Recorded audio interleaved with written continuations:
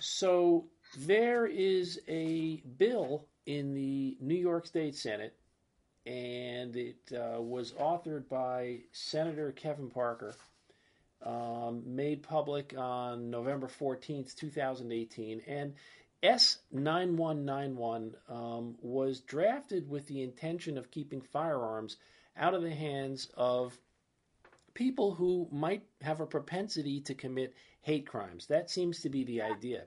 The idea here, the thing that's new, because New York State already has a fairly restrictive set of rules around gun control, but the idea of this new bill would be a social media background check to check the internet history and social media accounts, social media history going back up to 3 years for people that are applying for a license to carry a firearm. So, my guest tonight on Red Blue Talk to talk about this is AJ Woodson. So, let me just tell you a little bit about who AJ is. AJ is a father, a husband, an author, a writer. He has a hip hop background. He's a rapper, a DJ. And if you live in the Westchester County, New York area, you probably know AJ from Black Westchester Magazine, which is also a internet radio video show on Sunday nights. So welcome to Red Blue Talk podcast, AJ. Thank you. So, Appreciate you calling. So AJ, I'm gonna get your full reaction to this. There's just a lot of questions that are raised by this bill. And I get to tell you, on my first impression of it, when I heard about it, was great. Somebody's trying to do something about hate crimes. That sounds like a good thing. We saw what happened in that black church. We saw what happened in that synagogue recently in Pittsburgh. I mean, these are just unthinkably horrific, pure hate crimes. They involved firearms. Someone's trying to do something under the law to prevent that kind of thing from ever happening. But then when you look at it more closely, it raises some questions, and you do have to wonder, is this a well-intentioned response to hate crime, or is it an overreach? Could this adversely affect people who listen to certain kinds of music on the internet? And then the question also becomes, what happens if you fail that background check? I mean, it just raises a lot of questions. So let me just read a little piece of the law, and then I want to get your opinion on all this. Okay, so here's what the bill actually says. I'm reading from a draft bill. It says, in order to ascertain whether any social media account or search engine history of an applicant presents any good cause for the denial of a gun license, the investigating officer shall, after obtaining the applicant's consent and obtaining any login name or password for accessing a personal account, service, or electronics communications device, to review such applicants' social media accounts and search engine history, review an applicant's social media accounts for the previous 3 years and search engine history for the previous year, and investigate an applicant's posts or searches related to 1. Commonly known profane slurs or biased language used to describe the race, color, national origin, ancestry, gender, religion, religious practice, age, disability, or sexual orientation of a person. That's number 1. Number 2, threatening the health or safety of another person. 3, an act of terrorism. Or 4, any other issue deemed necessary by the investigating officer. And then it goes on from there. AJ Woodson, you've heard what's in this bill. You've had an opportunity to think about it a little bit. What comes to mind when you think about this proposal? Well, there's a couple of things. Several things come to mind. One, as the editor of Black Westchester, I do often use social media when I want to do a story to look into somebody. I do not need to sign into their account and get their account information to sign in to actually go back and review their page going back as far as I can go back. So one, I have a question with the whole password thing. Secondly, in one of the interviews, I watched the coverage of News 12 Long Island, and David Hogg, who was a student that survived the Parkland shooting, He was just at Nassau Community College, I believe, in the last couple of days or last week, and he said that the shooter had indications on social media. But the next line of what he said was very important. The FBI and the local law enforcement were called 38 times, and they failed to do anything about it. So the FBI and the local law enforcement was called about the postings that this guy had already posted, and they didn't do anything about it. So I don't know if this is the answer. And then as far as a race, unfortunately, Black Westchester, a lot of the topics we cover is race. A lot of the shooters, none of the shooters of any of these mass shootings have been Black or brown people. They haven't been immigrants that are supposed to be the threat. They have been homegrown American white people. Right, but many of the victims have been Black, and some of the victims. I'm talking about the shooters. Yeah, understood. Right. So again, and I always have a problem with this. I also, I had a similar problem with the Patriot Act, and in that it nullifies several of the amendments to the Constitution. And after they stop looking for terrorists, just say, what usually happens in this country, they start using this technology on Black and brown people. And with a president that we have now that incites white supremacy, it concerns me on how this will be used. I think it's a slippery slope. I do understand that something does need to be done. But in the case of one of the survivors of the Parkland shooting, they alerted the FBI and the local law enforcement 38 times about this person, and they didn't do anything. Right. Social media would not have helped us. Like, getting back in his social media, they were alerted to the situation. So I have a whole thing about the checking, the turning over your passwords. Yeah. It raises a lot of questions, AJ. So what occurs to me about I have a problem. Let me just say, and I want to say this on the record. So I see that it was sponsored by Senator Kevin Parker, I think that's his name, and Brooklyn Borough President Eric Adams, both African Americans. That concerns me because of how things like this have been used against African Americans. So it concerns me that this is being pushed by two African American men who know the history of what goes on. Well, so how do you unravel that riddle? I don't know. Like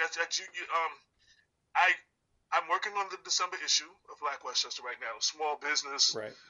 Promoting all of as many of the local Black businesses in Westchester.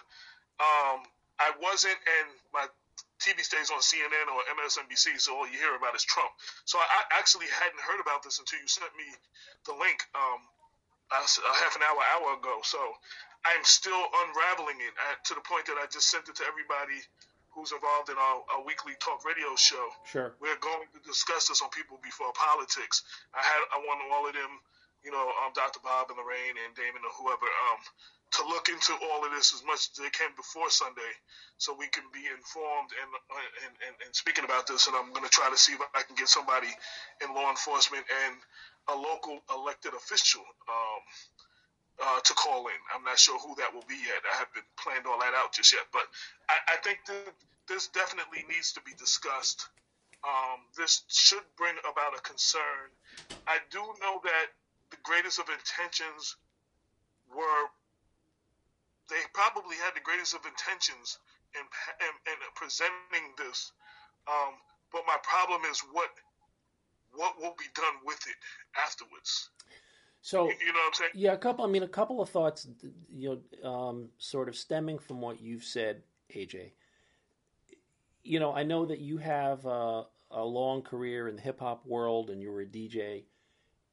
Not all hip hop music is filled with foul language, but some is, and the use of certain words which are specifically alluded to in this bill are in that genre of music. So what occurred to me about it is like, well, what if I'm on the internet and I'm searching around for hip hop and I'm listening to this and I'm listening to that?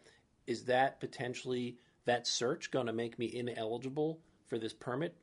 And then, furthermore, but wait, I think part B of that question is, if I don't get the permit, if I'm declined because there was something in my search history or my social media history that was objectionable, could that potentially impact my ability to do other things? Like, what if I want to become a police officer someday? Will the fact that I was declined a permit for a weapon be held against me? Could this affect communities of people that are searching for certain things on the internet and have an unintended effect? That's my question. That's a couple of questions. One, I will deal with the hip hop thing right away. I've been in hip hop for 31 years. This will be my 31-year anniversary of my first single that ever came out in January. I was recently asked to testify as an expert witness in White Plains Court in a case of homicide in Mount Vernon. What they wanted to do, the brother of the person on trial is a up and coming rapper, and he makes several rap videos, and on YouTube or whatever. And they brought in a white guy who I didn't feel was well versed in hip hop, that worked for the DA's office or something, and they were trying to enter into evidence. Now, this is in White Plains, and this is, I believe, this year, late last year. They tried to enter the lyrics, his brother's lyrics, into evidence. And then I'll go on to tell you why that concerns me. In hip hop, a lot of people take on these names. There have been rappers named Noriega. There have been rappers, I'm sure you can find a rapper named Saddam Hussein. People take on these kind of Capone, as Al Capone. Right. People take on these kind of names as hip hop titles, their names. And they talk about things. Biggie had a lyric, blowing up like the World Trade Center. Talking about how he's about to blow up, be big. But he used that expression. But that could be considered a terrorist. That could be flagged. Right, that could be flagged. That's the right word. That could cause, that could raise an eyebrow in the investigation. So what about all the people who are sitting at home watching this video and sharing the video on their page? Then they could be flagged as well. I think that's a slippery slope as well. And like I said, this is the case that I spoke on. It's not the first time they tried to introduce hip hop lyrics into evidence. A case got overthrown in Jersey, I think 2 years ago, when they tried to use the person on trial. They tried to use his lyrics to say that that he was talking about the violence that he was going to do in his lyrics, and a case got overturned. The other thing that bothers me when it comes to hip hop, and I've had these conversations a lot. Okay, let me give you an example. Bob Marley made "I Shot the Sheriff." There was never a warrant for his arrest. Nobody really believes that he shot a sheriff. You understand what I'm saying? Of course. There have been other records by other genres of music that have said and made ridiculous claims in the music, but no one takes that serious. You take that as acting, or you just think they're playing. But when it comes to hip hop, people want to act like it's real, like it's like he's saying he's going to kill someone, when they're just playing on words, freestyling, making words rhyme, just bravado, talking junk. That's what you do. As a rapper, as an MC. So in those examples that you've given, that could potentially tick off a flag, a reference to ancestry or national origin or gender, religion, age. And let's not make it about black and white. A white rapper, Eminem, has said a lot of stuff in his lyrics about a lot of different groups of people that, if you were to apply this to him, his stuff could be flagged as well. Yeah. So it's gonna. I would. It'll be interesting to see how they address that. It raises a lot of questions, and there are some obvious. There are some there are some things about this law or this bill, I should say, I that didn't answer. I didn't answer the second part, and I'm sorry to interrupt you. no, please. It does concern me, and I didn't think about that till you said that. Damon's in law enforcement. I have to get his take on that. As far as it preventing you, you said from maybe becoming a police officer or working in corrections or something. Right. Or, will it go further? People that don't want to hire minorities at jobs, can they use that to not hire someone? Well, even in right. something that has nothing to do with having a gun or anything like that. Like, how far can you use this at that point? You understand what I'm saying? Like, Absolutely. And there's always things like that. I mean, they try to act like racism doesn't exist. This country was built on racism. And they always use new laws to continue to keep out a certain group of people, either from not hiring them or to keep them from doing certain things, or the voter suppression in Georgia, and Mississippi, and stuff like that. They always rewrite the rules. This could be a slippery slope in that direction as well. I think it needs to be looked at. I think it needs to be reviewed. Yeah. I do believe that their heart is in the right place, but again, as an editor of a paper, I constantly do research on subjects of my stories, and I constantly scroll through their Facebook pages and go back a year or so. I don't have to have their sign-in login information, because then that gives me the power over their account to do anything I want on their account in their name as well too. Yeah. Not only that, AJ, I'm pretty sure. Maybe I should research this 100% before I say, but I'm pretty sure that giving away your username and password is a violation of the terms of service of most of these services that we use all the time. You know what I'm saying? No one. And I also wanted to say too, and I just saw this on a movie I was watching. I was actually watching NCIS Los Angeles. That's what, and they were looking for somebody. And it was a young white female who was big on social media. And the one thing they said is very true. People don't understand. You don't need to do that because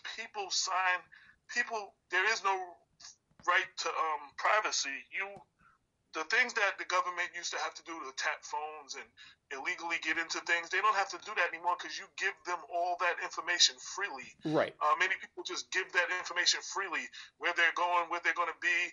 I can tell you their favorite color, their favorite restaurants, the guys they dated, the girls they dealt with, right. The kind of music they like. I can just look at that, looking at somebody's Facebook page, Instagram account, or whatever their social media is, and I can tell you everything about that person. So, that occurred to me. Sign in to find that stuff out. That occurred to me also, which is like, why do you need my login and password if what you're interested in is a social media history?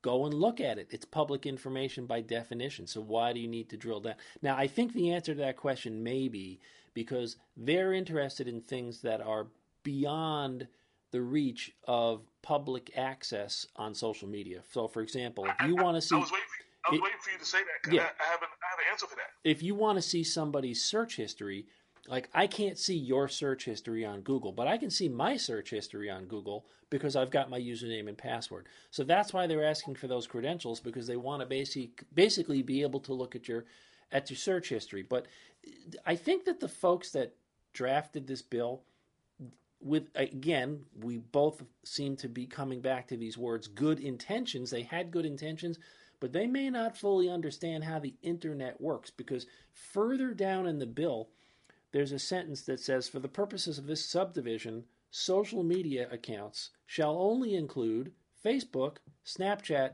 Twitter, and Instagram, and search engine shall only include Google, Yahoo, and Bing. Well, you know what? What if I spend all my time on Breitbart? Right. What if I'm using MySpace? Well, see, they're looking for that, and I'm quite sure there are other things that have been omitted. But also, I wanted to say, like the gentleman that was the shooter at the Parkland School who had a lot of disturbing stuff on his social media. The people that post that stuff, they don't have their accounts set on private. They have it set on public for everybody to see because they want everybody to see. Another official, and I almost forgot this, another official, so I watched about 5 interviews. One of the other law enforcement official said he's not sure that this is the answer because he's gotten a lot of complaints about people on social media and he's investigated people before. And he said anyone can sit behind their computer and post hate. But most of them are not harmful and are no threat. And you know what I mean? So it's just like, a lot of people, we have a lot of people who are just spewing hate. I mean, again, starting from the top, we have a president that promotes that. Before Donald Trump, this attitude and this mood existed and the racism existed. But there was some sort of almost a political correctness. So you couldn't say this. You couldn't call a homosexual person that. You couldn't call a certain group this. You couldn't say that. But he's pulled the curtain down. Now it's free. It's a free fall. You can say whatever you want. Right. And he justifies it like the people were good people in Charlottesville, and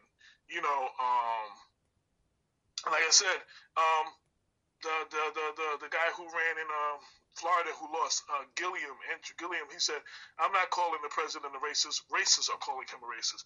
David Duke commented and tweeted that, yes, when he says nationalists, he's talking about white nationalists. What's wrong with that? David Duke tweeted that out. So hate crime is a real problem, and they're trying to do something about it. I'm just going to read you a statistic here from the U.S. Justice Department. It says, on average, U.S. residents experienced approximately 250,000 hate crime victimizations each year between 2004 and 2015, of which about 230,000 were violent hate victimizations. That's incredible. The number of total and violent hate crime victimizations did not change significantly from 2004 to 2015. It looks like approximately 48% of these crimes were related to race. So, and again, I want to go back to race. We both live in Mount Vernon. I live in Mount Vernon, so let's just talk about Mount Vernon. Yep. So over the last couple of years, there was a police officer in the Mount Vernon Police Department, a white police officer who wrote a lot of racist stuff, and nothing happened to him. There was a black fireman who wrote something that was considered hate, and he got suspended. Policing in the system of policing, race matters. How you view. I saw a documentary of an academy, and these were new recruits coming into an academy. They showed 2 pictures on the screen. They showed a young black man, probably around 18, 19, bunch of jewelry, nice BMW or Mercedes-Benz or whatever. Everybody said drug dealer or rapper. They then showed a young white person, same age, same jewelry, same car. They said spoiled white boy. His father brought him that car. Right. Well, that's race bias. And they didn't even go through the academy yet. It just shows that just at view how you deal with certain things. So how is this going to be applied? Because I've seen locally and nationally where a lot of people who have attacked people of color have not been punished, but a lot of people of color have been punished, whether it's suspended or whatever, for some of their posts. Now, there have been some white people punished. Right. New Rochelle police officer, he was suspended and they were trying to take his job. So that tells you 2 things. One, there's inherent bias in the system, right? You show those 2 pictures to a large number of people, and you're going to come up with those same results again and again, AJ. The other thing is, that degree of bias that exists in our society exists in law enforcement. So, and it just does, right? So, but then the problem is if you put a bill like this into law, where you're asking law enforcement to make a value decision on people's search history and a value decision on their social media participation. That bias that you just talked about is going to wash up in the results. And I would also add, it's almost unfair in a way to ask law enforcement to make those kinds of very nuanced value decisions about what people are thinking. It's almost like you can't make them into thought police, but this bill kind of leans on law enforcement inappropriately to make those kinds of value decisions. Another officer on one of the news feeds, I did News 12, the one you did, News 12 Long Island, NBC, and I did 3 other ones. One of the white law enforcement officers said, he said just that. Oh man, I lost my thought just now. Well, let me jog your memory with this. And one more statistic from the Justice Department: 1 in 4 violent hate crimes involved a weapon. 2006 to 2015. Right. Which is why, although we seem to have a consensus, at least between you and I, that this bill is overreaching, there is a need to do something about hate crimes involving violent weapons, right? There is some kind of there's a problem out there. And I'm coming back to where I started, we just wrung our hands after we saw those people murdered in that black church, and then more recently this case in Pittsburgh. And frankly, every few weeks there's one of these really horrific crimes. Something's got to happen.